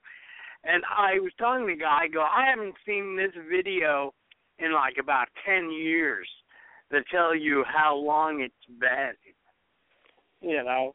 Well, yeah, I guess it was that long, the way that you're describing it. I'm trying to get the memory. Hair. It was like, I was looking at, yeah, it was. It was like, all dark and curly. I'm like, man, look at that. I still try to keep it that way. Yeah, but yeah, that's pretty cool. I don't mean to cut you off too much, but I sense through the dark side of the force that I often use, sometimes for good. Is that we're probably boring the David Bowie people that are trying to listen in, and they don't want to hear about us. They want to hear about Mr. Bowie. True. So and the good point. Okay, you got me.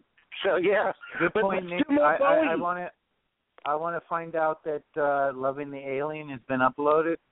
Loving the Alien. Let's do that, Francie. It is uploaded. I uploaded it I love that song, and we're going to talk about David Bowie. Of course, this show is all about. And Loving the Alien off of the album from I believe it was 1981 or 1982, was something that really got me hardcore into David Bowie and all his earlier stuff. And it's always a gateway. You find a person's later works, and at that time it was a later work, and then it's a gateway into their earlier works and finding out more about what that artist was doing back in the 60s and the 70s. And this song for me was my gateway drug into David Bowie, and ever since then I've always loved the stuff that David Bowie's done. Oh, there it is. Cool. That's Dancing in the Streets, dude. That's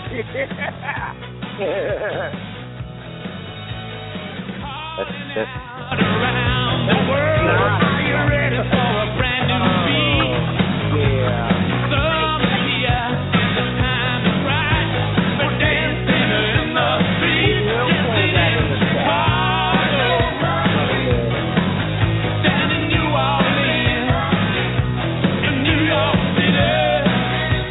All we need is music, sweet music. There'll be music everywhere. There'll be swinging, swaying, records playing, dancing in the street. Oh, it doesn't matter what you wear, just as long as you are there. So come on, every guy, grab a girl, everywhere, around the world. They'll be dancing in the street. It's an invitation across the nation, a chance for folks to meet. Love laughing and singing and music swinging, dancing in the street. Philadelphia, PA, Baltimore, Indiana. Don't forget the Motor City, on the streets of Brazil. Back in the USSR, don't matter where you are. All we need is music, sweet music. There'll be music everywhere. There'll be swinging, swaying, records playing, dancing in the street. Oh, it doesn't matter what you wear, just as long as you are there.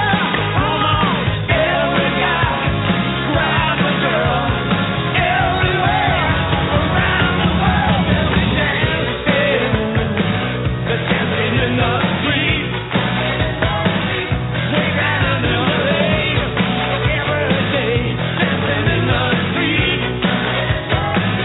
Crossing China too, me and you, dancing in the street. She really wanted to play that thing. I kept telling her, for any David Bowie tribute, if I was David Bowie, that would be the last song. I mean, he didn't write it. It was just like a little thing. And then it's on Family Guy. They did the whole video to that on Family Guy, like for a gay thing. Right. And that But was actually, the if video you put it between in Mick and context, Jagger.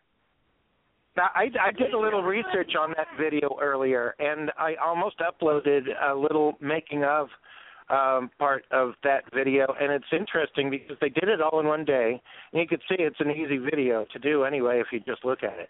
But they were talking about how they were preparing it for, I think it's like an award show or something. They were doing it for like a special TV, like MTV thing, I think, and they only had like one day to do it, and they had no idea how they were going to film it. They just got the two singers there, and they said, okay, you're going to be in an alley. Okay, they're going to be in this house. And they just improvised the whole time and stuff. And it was like thing with the video was it was like a last minute kind of a thing overall. Either one of them just thought, okay, if we're going to do like a cool song together, a cool recording, and a video to promote like an MTV Awards show, we're going to like, let's do Dancing in the Streets. That's a cool, something like that. So that's how it went. It's interesting how they made that, though. But you and I get nose to nose and go, dancing in the streets, you ready? Dancing in the streets, yeah. Dancing in the streets. Yeah. Okay, Francie. Yeah. Anyway, speaking of, just a tiny side note for everybody, because you couldn't see how we were acting just now in the last, 30 seconds, I'm doing a show that's coming out this spring. And it's called the Black Hamster TV Show, and it's going to be all video. It's going to be a web TV show. It's going to be professionally done, and you guys saw the posts on Facebook. It's going to be fantastic. Yeah. One of the things I saw about that show is it's going to be do a little plug. How did you get that to be available on the Roku platform? Oh, basically, all said and done, anybody can have a Roku channel. You just have to. There's a process in order to do it right, and then they decide whether or not they'll let you do it if it's done right, or if it's not done right.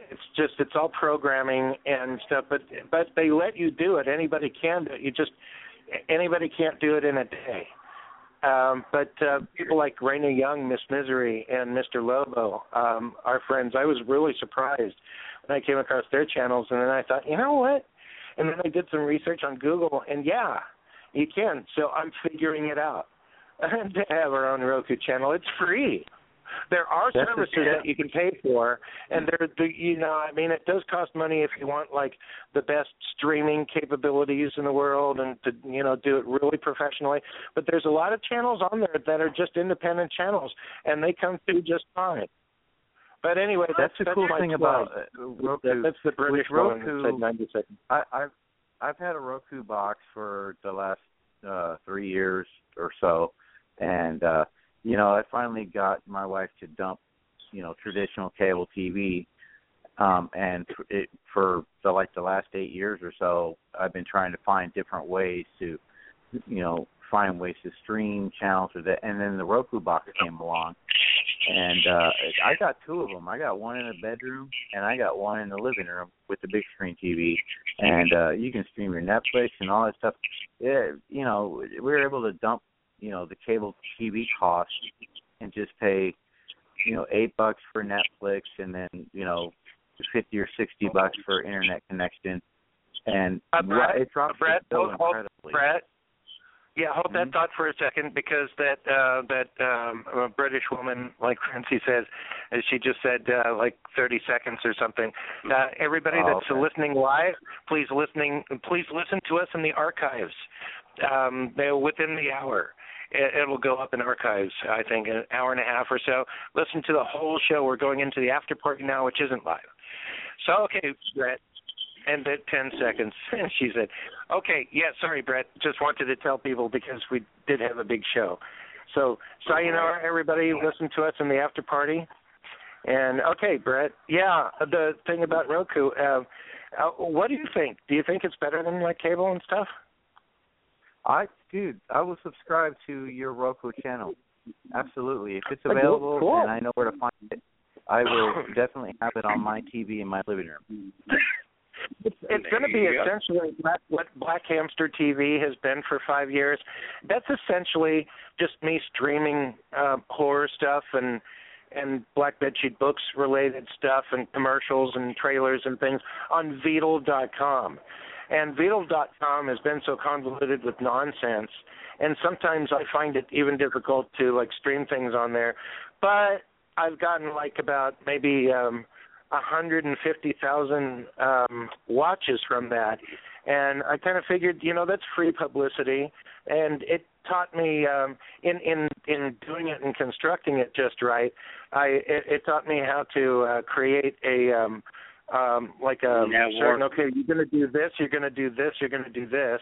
And then I learned how to construct my own commercials with programs and like put like little things together that would represent the kind of content that you would see on like an old-time UHF channel. And so I started constructing that and just streamed it on Beatle. And sometimes I'd get comments, and then I'd get like I'd stream it all night long, wake up in the morning, and I'd get another 10,000 people that actually like tune into it. I don't know for how long, but you know, and as like old, I don't know why I'm really obsessed with fast food restaurants and nostalgia with fast food restaurants. So I put fast food commercials on there. And, you know, and stuff, and just, you know, that kind of content. Yeah. And now that I've been thinking about it, and because of Francie's show, I want to do my own content, and this thing that I'm doing lately with the Black Hamster TV show is designed after stuff like The Daily Show, really. And I have, like, a regiment and things. I have, like, correspondence from conventions and stuff, and I'm going to be the host, so I have to... I've been experimenting in front of the camera, deciding what kind of persona I want to express on it. Because, you know, sometimes you know, like with Francie's show or whatever, you record something that's live or whatever, and sometimes you don't feel like doing it, but you do it anyway, and it shows. And I want to like have like something where there's a constant, like a persona that I would have that's constant and that people would want to pay attention to. I mean, so, and then surround whatever it is that I figured out. I think I've got it pretty good. And surround myself with the kind of content. And I figured, you know, what kind of content do I... Well, my forte is like horror fiction. There's not really a show like that is about news, about horror fiction in the world, what the book industry is doing, and sometimes independent film and things, and throw stuff in there, and interesting people and celebrities and stuff. And just I'm going to start it out as a show that is pre-recorded so I can put things together right, have a great opening, and have it almost like, you know, one of those big talk shows in a way. But, you know, something very different, too. And, well, you guys will see it. Yeah. One of the things is, do you think you'll run into any kind of copyright issues through platform? No. There's places like, there's channels on it like Bizarre TV that they show live streaming content. And I'm sure that they don't have copyright over a lot of this stuff.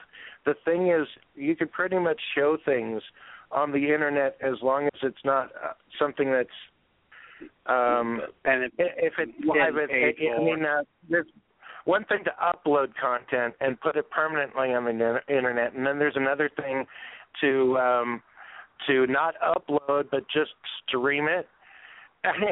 That's why there's so many things like on Beatle. I found out too. You can see all kinds of pirated movies on there anytime that you want to, and it's because it's streaming. It's up for the studios to find out who the hell is doing it. But I mean, they're not like uploaded content that somebody else can download. They're just streaming live.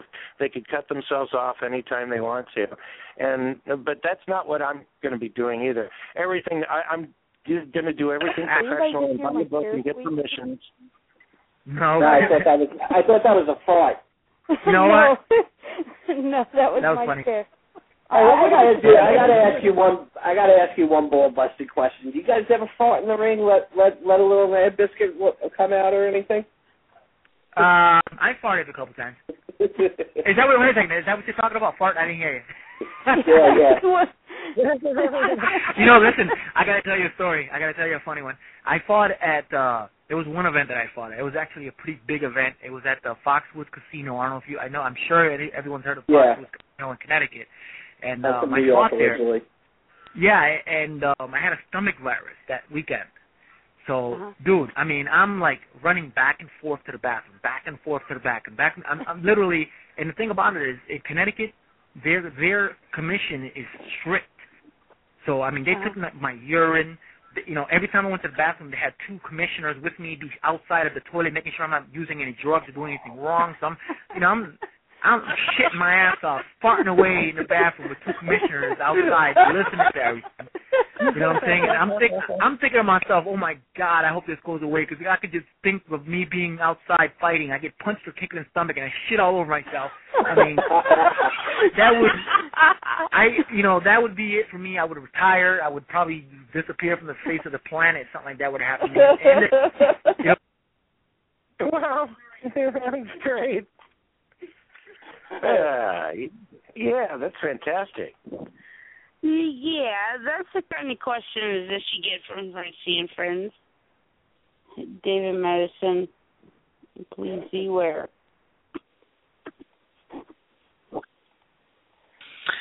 I want to say thank you very much, you guys, for tonight's show. I want to say thank you, okay, because it's late here and I need to head to bed. But I thank you so much for helping me heal and everybody who's going to hear this. 714? 704, yes. 714. Thank you very much. I'm going to call you real quick. Okay. Oh. Okay. Am I in trouble? No. No. You're awesome. No one's in trouble. Okay. Yeah. Rock and roll. Have a good night, you guys. David Bowie. Oh, thank you. Say my number, Francine. Thank you very much, you guys. You could be good. Oh, thank you. You're welcome. Thank you. Right. Call back anytime. We're here most of the time. All right, buddy. All right, buddies. Take care. You too. All right. Rock on. Westminster Council, can I help you? Yes, I've got something slightly unfortunate to report today. What is it, sir? Who do you want to speak to? I want the department that deals with parking tickets. Parking tickets. Do you have a pen there, sir? Yes, I have, and it's in my hand. Right. I'm going to give you a direct line number to ring. That's very nice. I suppose when I ring it, the other person at the end will tell me all about my parking ticket queries. Yes, sir. And on my windscreen, the fellas put a big sticker on. If you keep calm and let me give you the number. Thank you very much. You've really sorted me out. Because I hope the man comes soon, because I've done my shopping and I had lots of frozen Findus crispy pancakes in the back. My Ford Capri is blue and there's nothing I can do.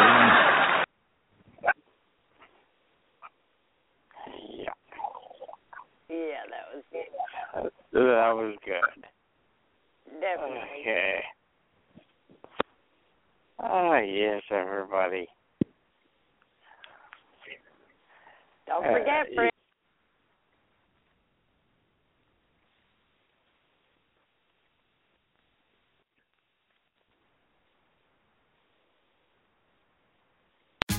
Tax day is coming. Oh, no. But if you sign up for Robinhood Gold's IRA with a 3% match, you can get up to $195 for the 2023 tax year. Oh, yeah. Sign up at Robinhood.com/boost by tax day to get the biggest contribution match on the market. Subscription fees apply. Investing involves risk. 3% match requires gold for 1 year from first match. Must keep IRA for 5 years. Robinhood Financial, LLC, member SIPC. Tax day is coming. Oh, no. But if you sign up for Robinhood Gold's IRA with a 3% match, you can get up to $195 for the 2023 tax year. Oh, yeah. Sign up at Robinhood.com/boost by tax day to get the biggest contribution match on the market. Subscription fees apply. Investing involves risk. 3% match requires gold for 1 year from first match. Must keep IRA for 5 years. Robinhood Financial, LLC, member SIPC.